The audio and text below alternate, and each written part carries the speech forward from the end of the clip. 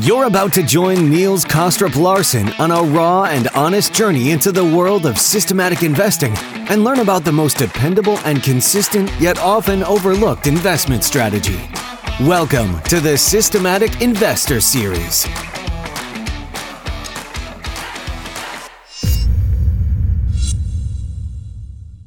Welcome back to this week's edition of the Systematic Investor Series with Alan Dunn and I, Niels Kostrup Larsen, where each week we take the pulse of the global markets through the lens of a rules-based investor.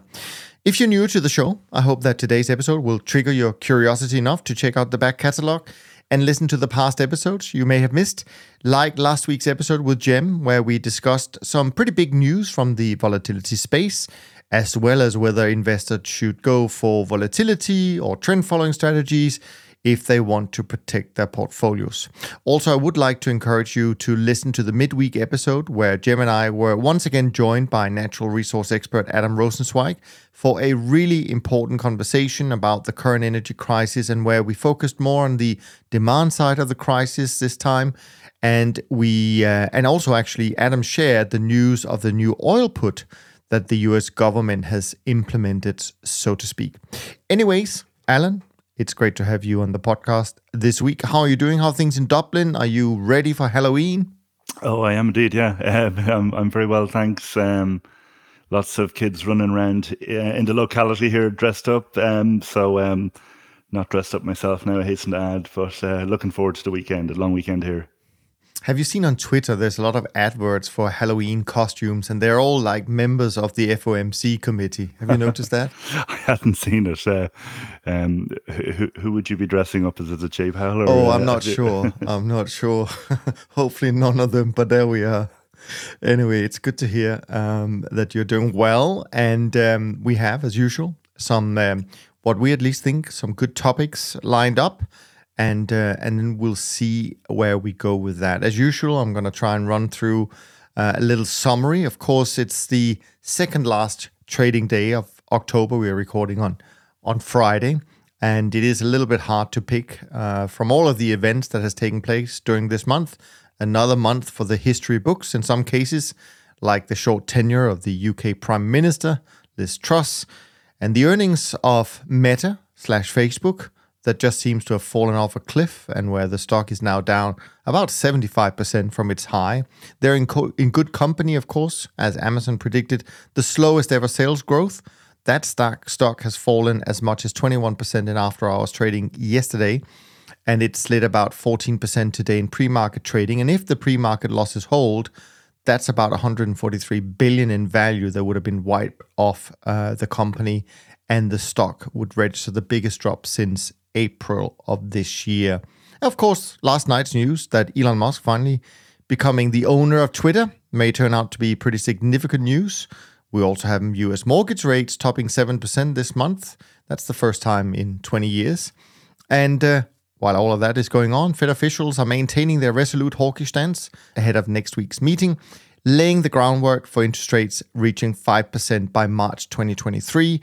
And that seems to, at least according to economists surveyed by Bloomberg, lead the US and the globe into some kind of recession. Now, economists expect the FOMC to announce 75 basis points on Wednesday, to be followed by half a point in December and a quarter point in the following two meetings. But perhaps the biggest news that most people don't talk about is the US export ban of microchips to China, which I think actually is worth watching. We've also had some energetic bear market rallies during October, like the one we had early on in the month, which didn't turn out to be that much, but we're trying again this week, so we'll see how that goes. Of course, right now, there's still bear market rallies. What about you, Alan? Anything you have been looking at, noticing during this month of October? Yeah, I mean, there's so much going on, different dimensions, so a lot to touch on. I think it's interesting, as you say, we've had this kind of choppy recovery rally in risk assets since the middle of the month. And, it's interesting, we had the CPI in the middle of the month, and that was the bottom for the market. So we had one of those kind of positive reactions to seemingly bad news. So that used to be a great trading signal in the past, when the market didn't go down on what was negative news. And but I kind of dismissed that a little bit this time around, because we've had a number of these episodes in the last year or so where the market did one thing one day and then reversed the next day. But so far, that is looking like a pretty good signal that maybe the market had factored in a lot of the negative news around inflation. And obviously, we're in the midst of a corrective rally so far at the moment. I think, as you say, it's really interesting that, the shift that we're seeing on the technology side. The really pessimistic news out. I think it's a year to the date since Facebook changed to become Meta, and so that hasn't gone well for them, you'd have to say. But equally, I was reading, during the week about there's a number of companies scaling back on driverless cars and investing in some of these technologies. So it really strikes me that a lot of the optimism that had propelled these stocks to such lofty heights, going back a year, that sentiment is really changing now. And obviously, much less liquidity in the market is clearly a factor along with that as well. I think the other thing that's interesting is, just looking at the bond side.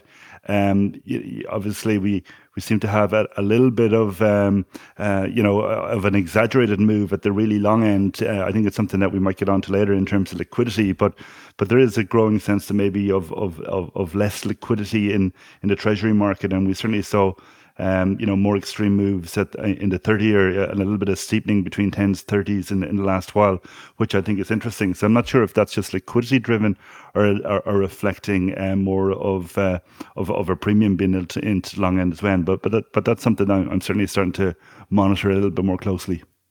Yeah, I think we'll talk a little bit about that later. Now, this is definitely a plug for my own Twitter account, but I really will encourage people to go and find my Twitter account. And then I don't do much on Twitter, but I did retweet something today that I really hope people will go and watch. It's a small, short video about how Jim Cramer has talked about Facebook and Zuckerberg throughout the last few years, including his comments. And I must think that the last ones came yesterday after the earnings was announced the day before. It is hilarious, I have to say. So I really hope people will go and pick that up and watch it for the 60 seconds or 90 seconds that it lasts. Definitely some things we'll talk about. Some of the stuff that you just mentioned. For me, sitting here with about 1.5 day left of the month in terms of trading days, it looks like it's a bit of a coin toss really as to whether we're going to finish as an industry in the red or in the black for the month, meaning so far it's pretty close to flat, I imagine, at the end of this week, unless something unexpected happens in the last few hours of trading. And actually, it's kind of a story of two tales. This month, we had the first 3 weeks of October pretty much going according to plan, with the same kind of trend-following themes that we have been seeing the last few months, and which have taken long bonds down significantly, as well as many of the currencies against the US dollar. And that's been primarily the driver of returns. And then last Friday, the Wall Street Journal, who are the preferred way for the Fed to leak information about their plans, brought an article that suggested that the Fed is now thinking about pausing their rate hikes, or at least slow them down. And I think that's actually what's ignited this recent rally, put a fire under some of these assets like bonds. They're up 5 big points from the low, but they're still down 23 big points since July. You had currencies against the dollar rallying. Equities, they're up now about 10% from their lows in October. So definitely some pretty big moves. And actually, I think equity markets are now more volatile than trend-following returns on a monthly basis, it seems. They've had a few 6-7% up and down moves this year, which is usually only reserved for trend-following, I would say. Energies have also been pretty interesting in October. Nat gas is down about 15% for the month. And the Dutch, so that's the US nat gas, the Dutch nat gas, that's a tongue twister. Dutch nat gas, down 66% since the peak in late August. I mean, wow. And these are really meaningful reversals, I would say. So overall, I'm pretty impressed with what I'm seeing CTAs are looking like so far in October, which is, as I'll come to in just a few minutes. But overall, I mean, I do think that trend followers have lost some money in fixed income this month, maybe metals, possibly equities and currencies. And then we may have made some money in energies, in grains, and in softs so far. My own trend barometer, interestingly enough, has been on the lower side for the last couple of weeks. It's finishing yesterday at 39. So it is suggesting maybe a tiny bit of a negative return. And if we look at what the numbers are so far at the close of business on Wednesday, because I don't have Thursday, but Thursday probably was a down day for sure for trend followers and CTAs. But the BTOP 50 is pretty flat for the month now, up 19.6 for the year. SocGen CTA index down 26 basis points, up 25.75 for the year. The trend index down 75 basis points, up about 34.5%. And the SocGen short-term traders index down 32 basis points, up 12.6% for the year. And contrasting that this month, the MSCI World up 6% so far, down almost 22% for the year. And the S&P Total Return Index pretty much the same, up 6.8%, down 19.6% for the year. And the World Government Bond Index, they're up 10 basis points this month. That is the first time in a very long time. So good for them.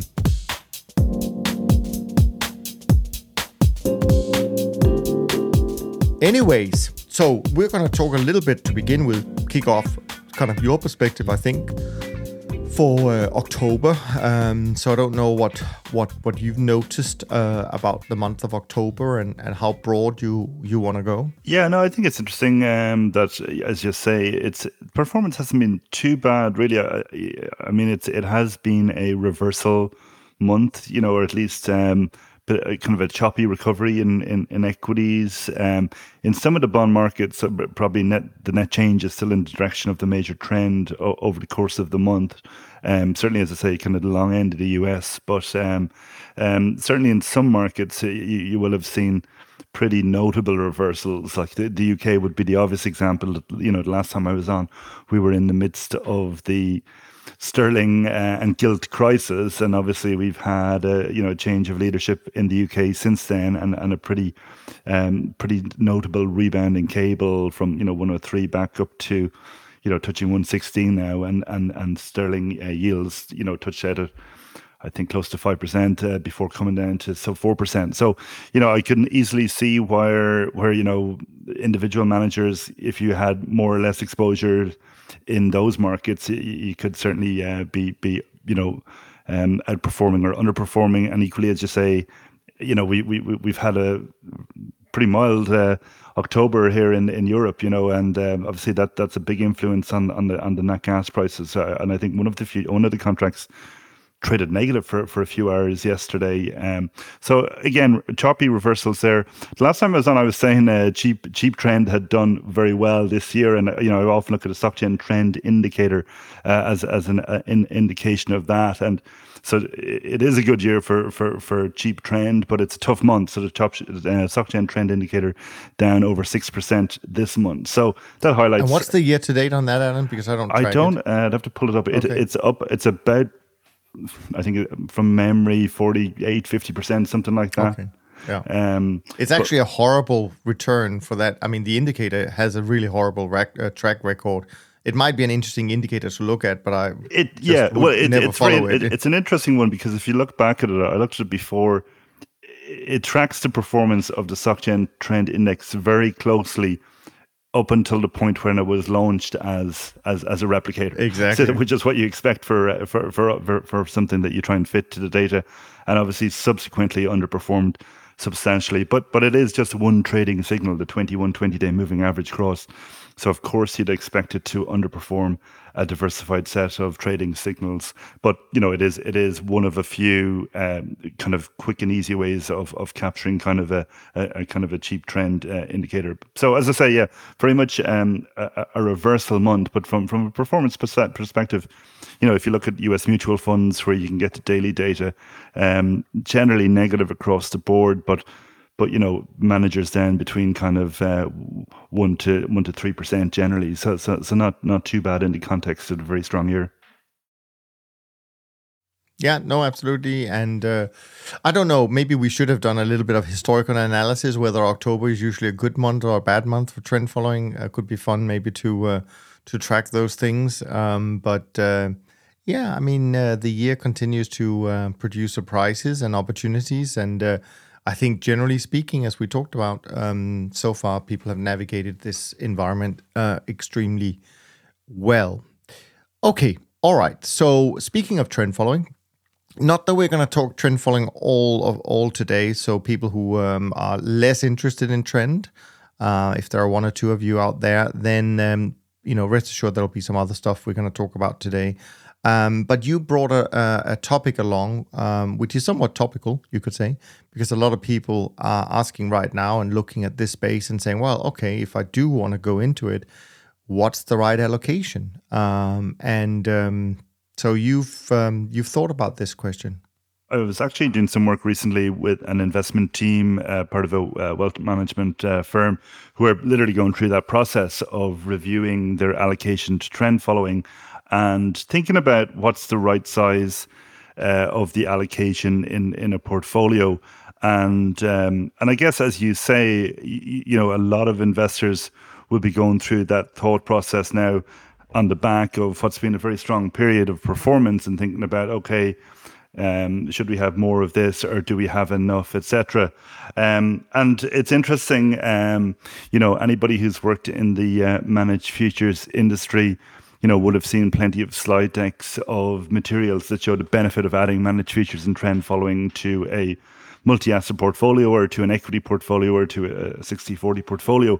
And for a long time, you could show that adding trend following or managed futures to, say, an equity portfolio increased the return and reduced the volatility, reduced the max drawdown, improved the skew, etc., and improved it across all of the metrics. And then there was a period, really in the last decade, towards the end of the last decade, because of the very strong performance of equities over that period, that if you did the analysis again, it didn't quite show all of those benefits. Yes, it would certainly improve the Sharpe ratio and reduce the drawdown, but in absolute terms, the return might have been reduced, which was a bit of a concern to some people because there's this perceived opportunity cost of allocating to trend following managed futures.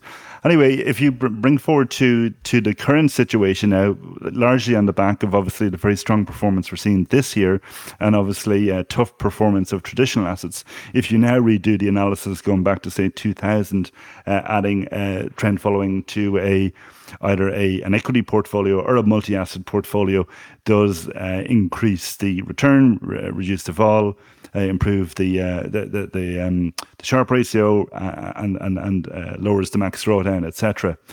So that was the initial kind of observation, but it did get me thinking, about how that analysis does vary over time. And if you were to think about trying to optimize what's the right allocation to trend following, that's also something that varies over time.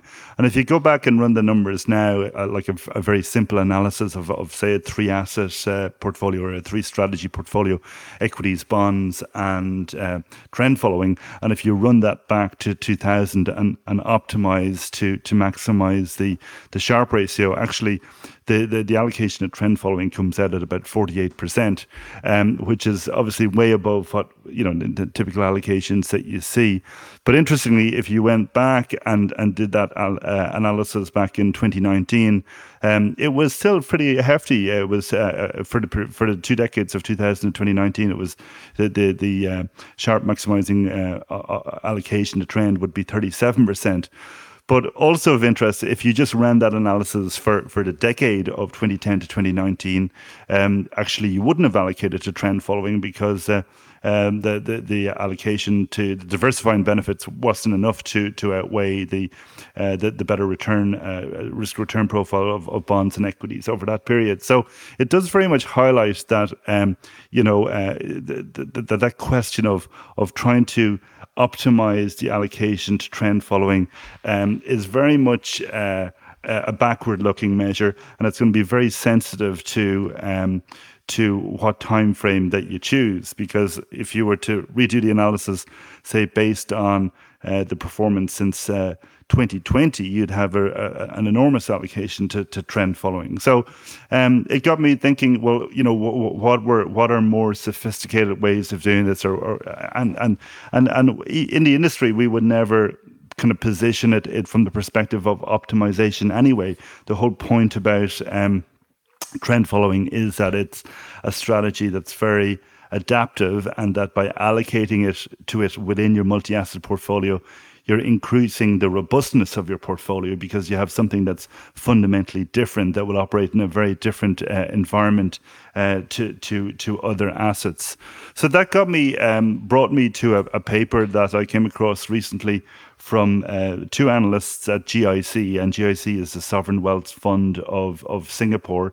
And they've written this paper in conjunction with MSCI. So actually, MSCI have developed a macro model or a model for quantifying macro risks, and the title of the paper is Building Balanced Portfolios for the Long Run: A New Framework for Incorporating Macro Resilience in Asset Allocation. And it's quite an interesting paper. They highlight two shifts that we're seeing in the world right now. One is the rise of private assets, and the second is that we're into a very changed macro environment, obviously much more macro uncertainty.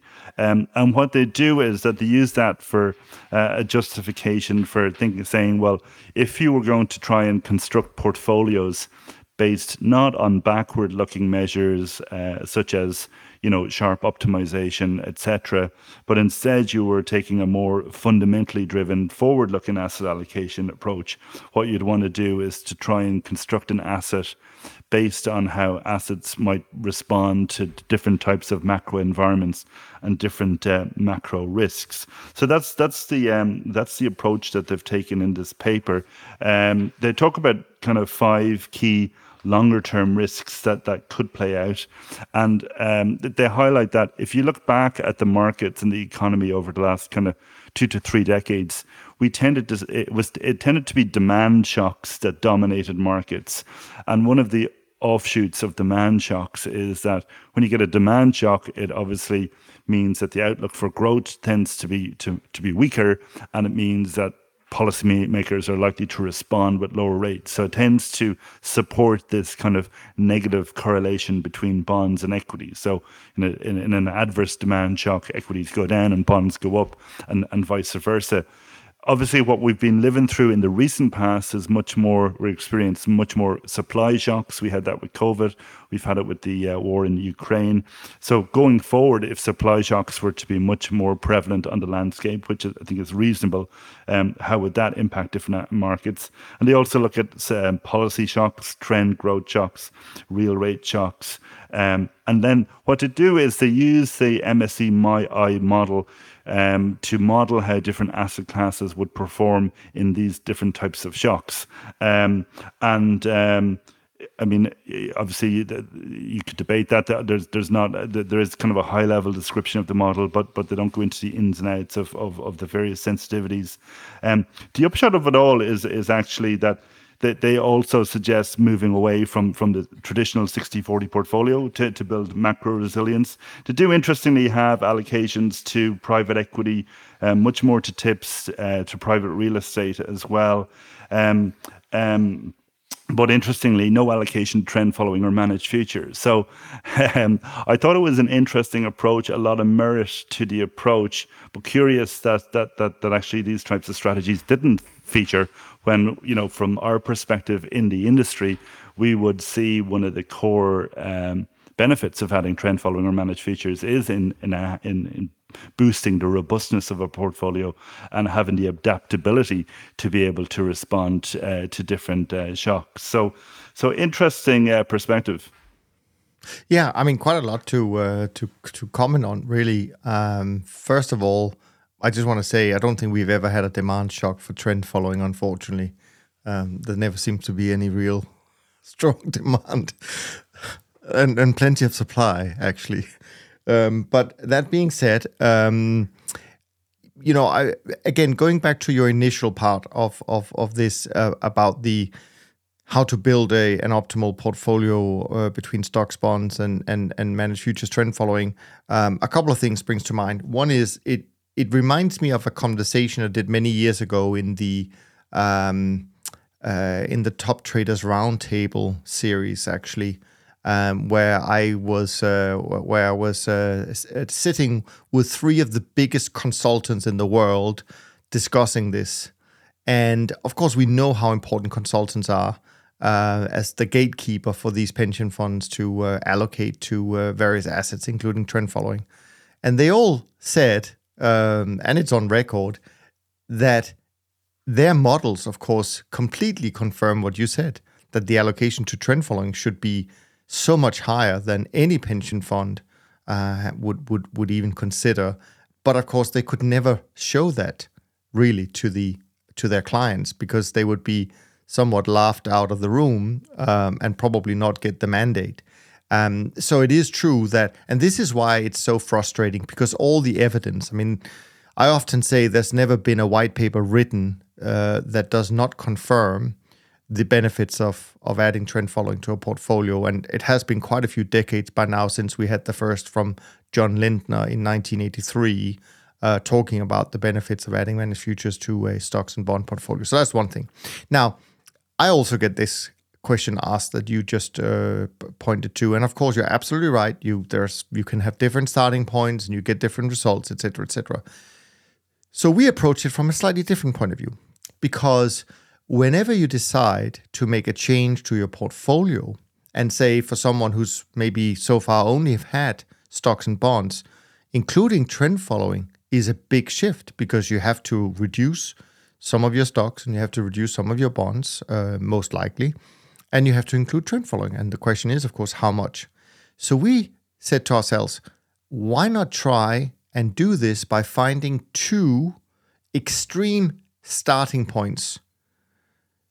And actually, what we decided was to find four. So we said, okay, what if you did it right before the tech bubble burst? Or what if you did it right after? So the low, which I think was in March 2002 or something like that, or October 2002. Or what if you did it right before the great financial crisis starting in 2007, I think it was, and or if you did it at the end of it in March of 2009.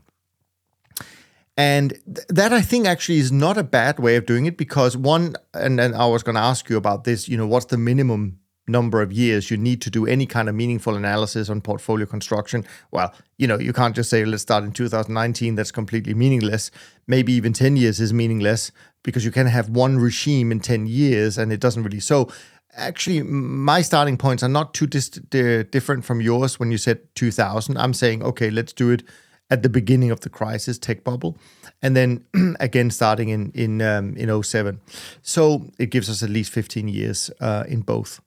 And what's super interesting about it is that, first of all, and these are from memories because I don't have the number in front of me, but in the tech bubble, if you started before or after, the consistency, and of course we're using our own performance track record as this managed futures part, not the SocGen index. We're using our own program. But the allocation to us, essentially, so trend following, is the most consistent one, meaning it doesn't change a lot whether you did it before the crisis or after the crisis.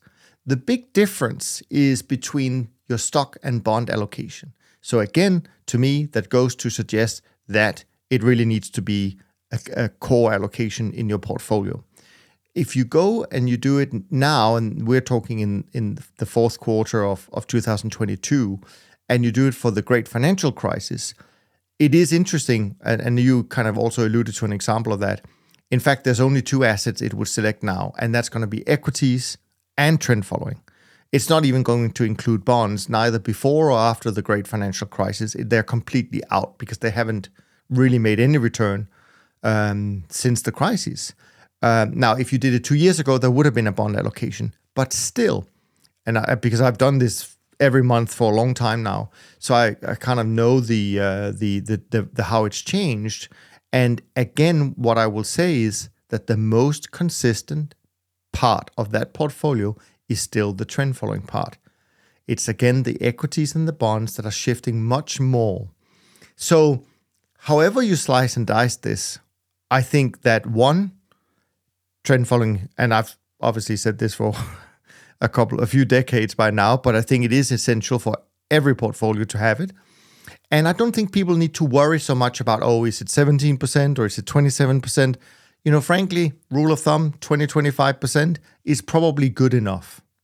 And then you can do whatever you want with your equities and your bonds. Clearly, I think common sense would have dictated that bonds shouldn't be a very large part of your portfolio when it was yielding pretty much nothing or even negative in Europe. I think that's common sense. But even if you'd stayed with it, you would have slowly rebalanced and gotten out of your bonds and so on and so forth. So I guess my point is it does not have to be so complicated, frankly. No, I think there are other things you can do even within the, obviously there's lots of different models like Black Letterman, all of that type of stuff you can do to get a bit more forward-looking, but a basic forward-looking perspective would be, as you say, obviously when bond yields were at 0 or 50 basis points, your expected return over the long term from holding those assets was 50 basis points. So, there is a slightly more attractive outlook now on bonds, obviously with yields here. But against that, obviously the bond equity correlation has gone from being, I looked at it was kind of negative 0.2, I think, between 2000 to the start of this year, and now it's plus 0.2 this year. So that's diminishing that benefit.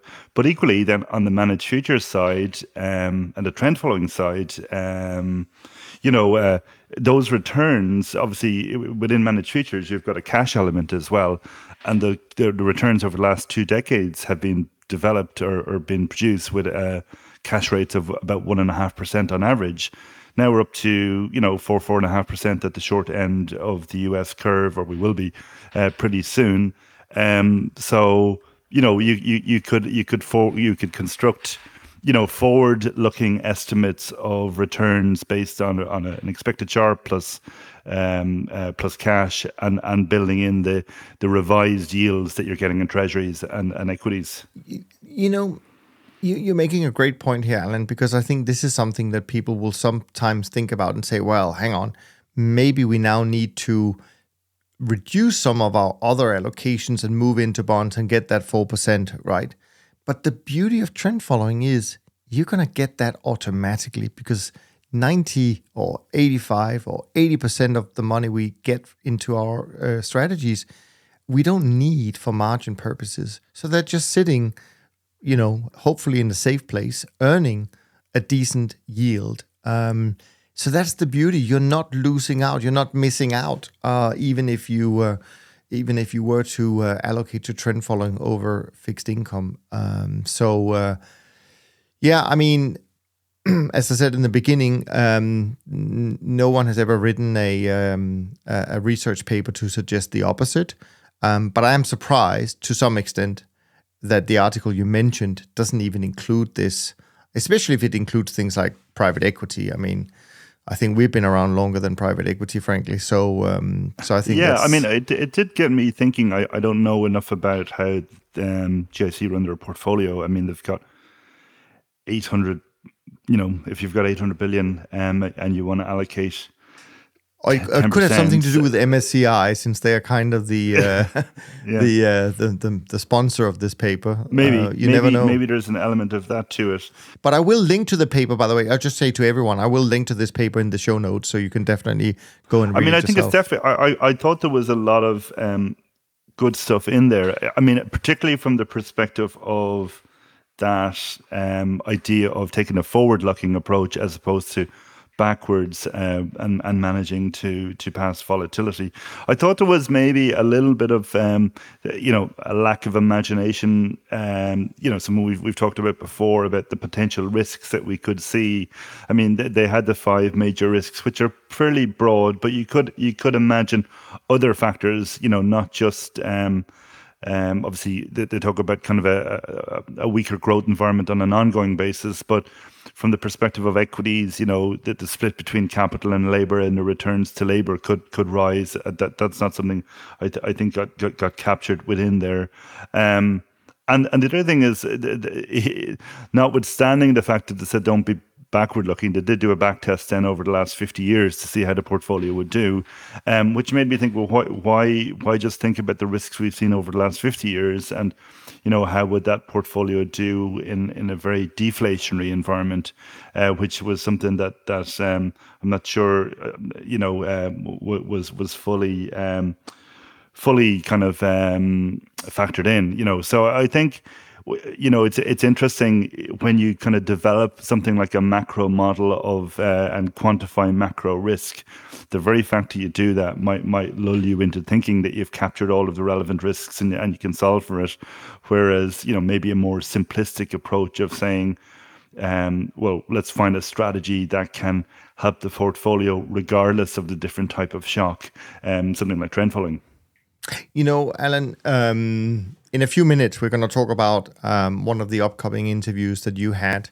And in that conversation, it's a person who has essentially been working with central banks.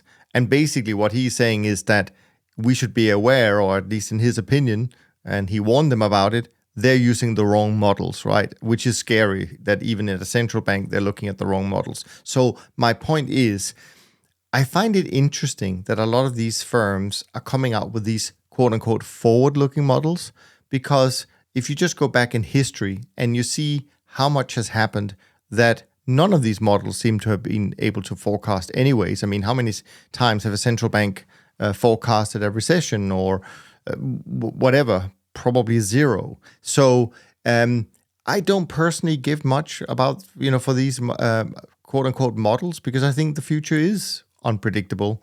And I think the last 12, 24 months have shown us and given us all the proof we need to know about that. So sometimes I think it can be overly complicated, and I think a common sense approach with a decent allocation to various areas is fine, frankly. Anyways, you brought another article that I also will link to in the show notes, but as I haven't read any of the two, frankly, been a little bit busy coming into month end. So tell me about that one. This is very much in the same vein, or very much linked to this idea of thinking about forward-looking risks. And it's I just came across a piece from the McKinsey Global Institute, who have published a report recently called On the Cusp of a New Era. And it's very much in the vein of, I guess, what a lot of people are saying at the moment, that we've had a period probably, from they dated from 1989 to 2019, which was a very distinct period in economic and market history. And there are signs that we're transitioning out of that era into a different era.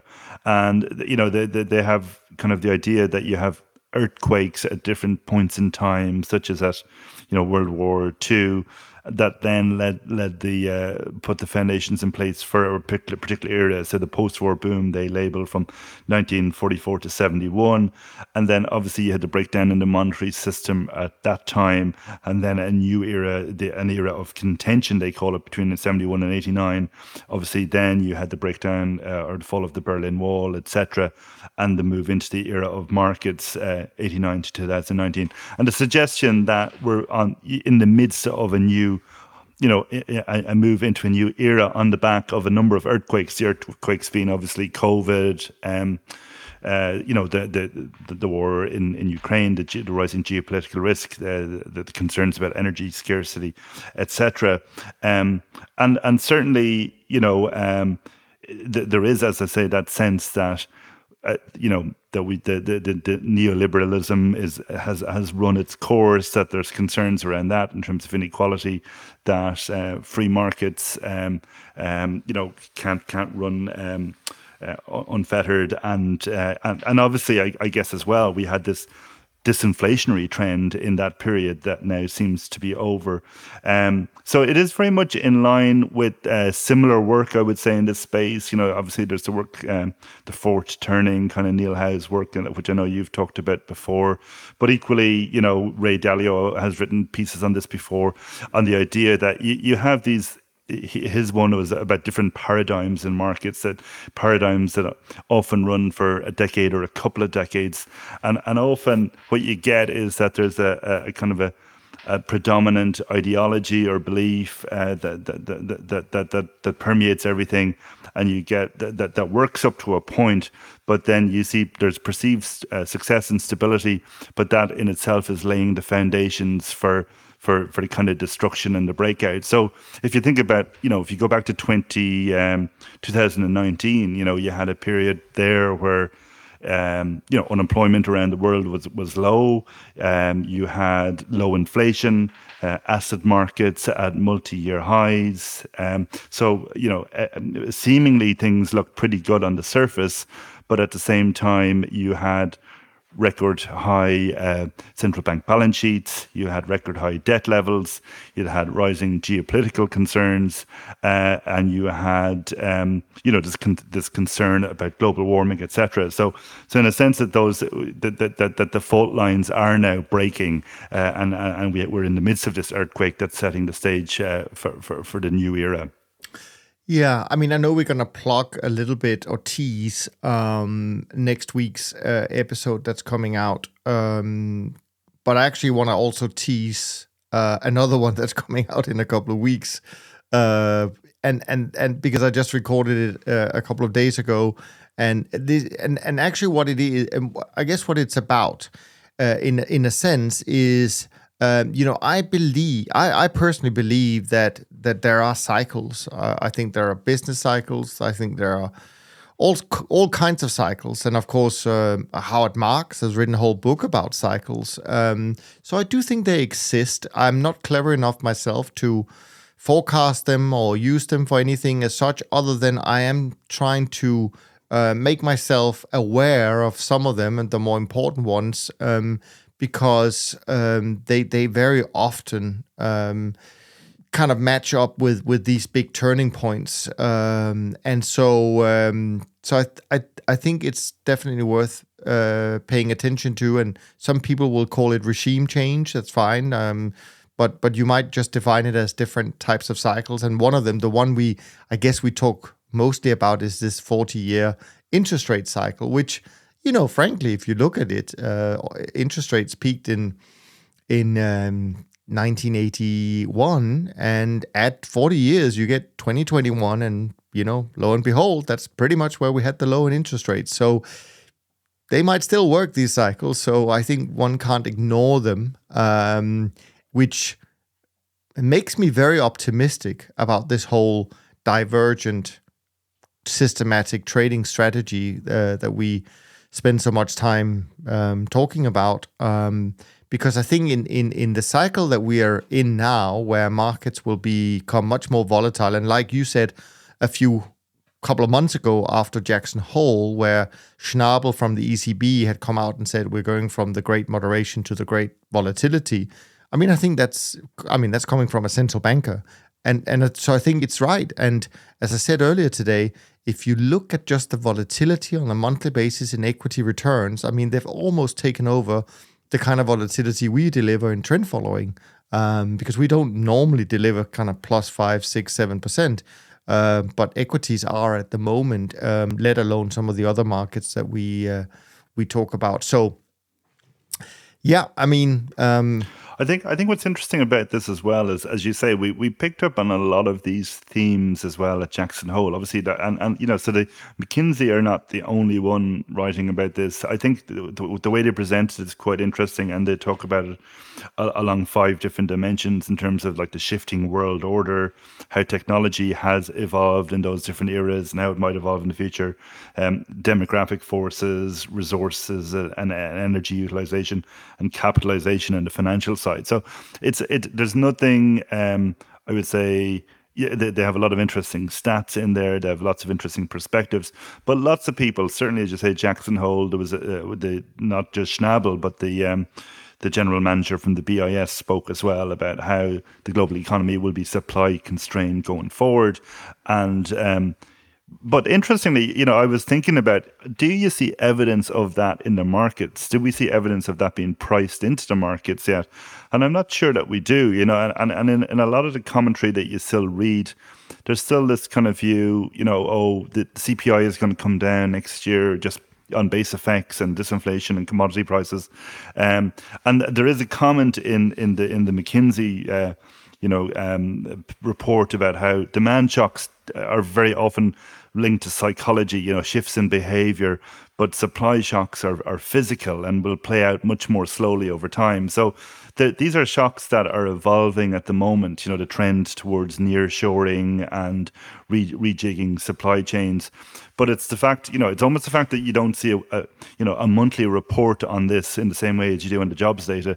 That means it's hard to quantify. It's hard to keep it at the fore of investors' minds. So I do think they're significant, but I'm not sure if they're fully factored in. Well, certainly not fully factored into markets. I'm not sure they're factored in to any great degree. I think actually, and I've been talking about risk of inflation for probably a couple of years now, way before a lot of people were even thinking about inflation coming back, and most likely poo-pooing the idea that it would come back. But I think this type of inflation, or this new regime that we're in, not least kind of linked to inflation or the resurgence of inflation. But I do think what makes it different is, I think it's this unpredictable inflation we're having, meaning, no, you can't write a report every month saying, yeah, this is where we are, we're heading this way, because I think we're going to be heading all sorts of ways, both up and down, and that's going to drive markets in unpredictable ways as well. I mean, you and I remember back in March of this year, after what happened in Ukraine, people were pretty much saying, oh, this commodity super cycle is here. It's going to just go up from here. After a few weeks, it really turned. And as I mentioned earlier, we've seen things like Dutch Nat Gas to fall 66% from its high. This is pretty meaningful. So it won't be easy. And this is also why I think being fundamentally driven in your investments right now is going to be incredibly hard, if not impossible. Not that I think it is great in the first place, but I do think these rules-based strategies will have the upper hand. At least that's how I feel about it. But you mentioned the BIS. So let's jump into the next point that we want, because we want to tease the podcast episode coming out next week a little bit, because it is with a very special guest, someone who's worked at the OECD, the Bank of England, the Bank of Canada, and the BIS, and it is William White, or Bill White, as we talked to him, calling him, and just a few takeaways, Alan. Without stealing his thunder, because let's not do a summary. But just in case people don't know Bill White, and to be honest, after we recorded, I felt a bit bad that maybe we didn't give everybody a sense of the weight that Bill White holds in kind of global economic circles, and it only came up in the conversation that we were having with him afterwards, around, because we talked about central banks and central bankers, and do they have the same credibility, and then obviously Ben Bernanke getting the Nobel Prize recently, and he was too humble to kind of mention it during the podcast, but Adam Tooze, who writes a blog or a chart book that's a great resource, that he wrote a piece, talking about, how that it had been quite controversial. So basically, like the point on that was, taking a bit of a tangent, is that I think Bernanke got the Nobel Prize for kind of proving in model terms that you can get these banking crises. It was very much that kind of for kind of developing the technical underpinnings that can prove, from a theoretical perspective, that something that we know has actually happened can happen. So it was kind of like, why would you give somebody a Nobel Prize for something so theoretical, when there are people around the world, such as Bill White, who have been poo-pooing the over-reliance on models and have been much more prescient in their predictions. So back in 2007, he was, he used to oversee the publication of the BIS annual report. And in 2007, they basically warned about the leverage in the system and the risk of a financial crisis. So Adam Tooze actually said, if anybody should have got the Nobel Prize, it should have been Bill White. So we probably should have started off with that in retrospect in the podcast. But yeah, really fascinating. We touch on so much really interesting information. But I suppose the overall philosophy that Bill White has, and this is a guy who's been an economist at the very highest level, Bank of England, Bank of Canada, BIS, OECD, is that the markets and the economy, it's a complex adaptive system, So I seem to have heard that word before on this podcast. Complex adaptive systems. Well, this is the point that he obviously is not a proponent of trend following, but we made that link fairly quickly about how trend following could be a solution to a system that has those features. But that's just it. That it's the system is inherently unstable, and it's the hubris of central bankers from time to time who think that they have solved it and think they maybe understand it. And obviously, we've seen that in the last 12 months. We went from, the Fed with their flexible average inflation targeting to coming out and saying, well, actually, we don't actually understand inflation very well. So I think it's, couldn't recommend listening to Bill strongly enough. We could have gone on for much longer, but it's actually pretty sobering stuff as well. That we mad forecasts, I would say, but certainly an overall framework that he presents that would have you pretty worried that we're going to see some volatile times ahead. Yeah, no, absolutely. It's one of the best conversations we've had on these type of topics, for sure. So it is a must listen to, without a doubt. And of course, I'm sure Rich down under will be cheering for joy when he hears Bill White talk about complex adaptive systems, which is, of course, one of his pet peeves when it comes to, I wouldn't say pet peeves, but it's one of his, terms that he likes to talk about when it comes to trend following. All right, sir, let's round it off with, you said you put in your notes here a little bit of unforeseen consequences of QE. Yeah, sorry. I mean, that's obviously linked to one of the very famous pieces Bill wrote was a piece 10 years ago called the Ultra Easy Monetary Policy and the Unintended Consequences. So, that's anybody who want to read anything from Bill White, get a sense of what he's written. That's one of the things. But it's interesting now as we look at markets, what we're starting to see is very much that. So obviously we have had recently the extreme volatility in gilts and in tips markets in the UK. And these are the features of complex adaptive systems that you hit at various points in times, tipping points and thresholds where the market can go parabolic, or, you've got, basically participants are short gamma, to use the options terminology, and start pushing the market and reinforcing the trend. So just interesting that we're seeing that. Also, interesting that we're seeing in the last while central bankers having to respond to that to a much greater extent. We had the Bank of Japan intervening in dollar yen last Friday.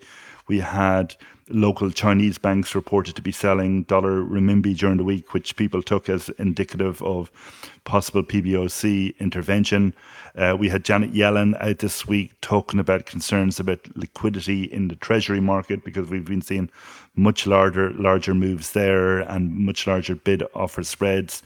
A JP Morgan index of market liquidity is down at its lowest levels for a number of years. So I think we're very much seeing playing out now as central banks withdraw the stimulus, some of these unforeseen consequences of QE that Bill White wrote around 10 years ago. Maybe Janet Yellen was listening to last week's episode with Jem, because we talked exactly about some of the things, some of the risks that he's seeing in the option markets, and really a drought of liquidity, which usually is not a good sign. I will say, and we obviously have mentioned this before, that generally speaking, futures markets are the most liquid markets going through these type of crises. And so let's hope that that's also the case this time around. But some of these quote-unquote liquid markets can become quite illiquid, which of course is also why I've been somewhat cautious about embracing the idea of alternative markets in trend-following strategies. I think actually being on exchange, trading liquid futures is, for the long run, a safer bet. But that is another discussion. And I think we're going to round it up there. I think we've done well covering some different themes. Any last parting Halloween words from you? No, I think very interesting. Always great to catch up. So happy Halloween, everybody. Yeah, no, absolutely. And of course, I think in exchange of Alan doing all this research, finding these articles, maybe we could ask that you leave a rating and review in iTunes and Spotify, Amazon, because it really does help the podcast reach more people. So we would be ever so grateful for that Halloween gift. Next week, I'm joined by Rob, so that will be that could be another scary conversation, frankly. He always has some good topics as well. And of course, if you have questions for Rob, you can email them to info@toptradersunplugged.com, and I'll do my best to make sure that they get an answer from our UK friend. From Alan and me, thanks ever so much for listening. We look forward to being back with you next week. And in the meantime, take care of yourself and take care of each other. Thanks for listening to the Systematic Investor podcast series. If you enjoy this series, go on over to iTunes and leave an honest rating and review. And be sure to listen to all the other episodes from Top Traders Unplugged. If you have questions about systematic investing, send us an email with the word question in the subject line to info@toptradersunplugged.com, and we'll try to get it on the show. And remember, all the discussion that we have about investment performance is about the past, and past performance does not guarantee or even infer anything about future performance. Also understand that there's a significant risk of financial loss with all investment strategies, and you need to request and understand the specific risks from the investment manager about their products before you make investment decisions. Thanks for spending some of your valuable time with us, and we'll see you on the next episode of The Systematic Investor.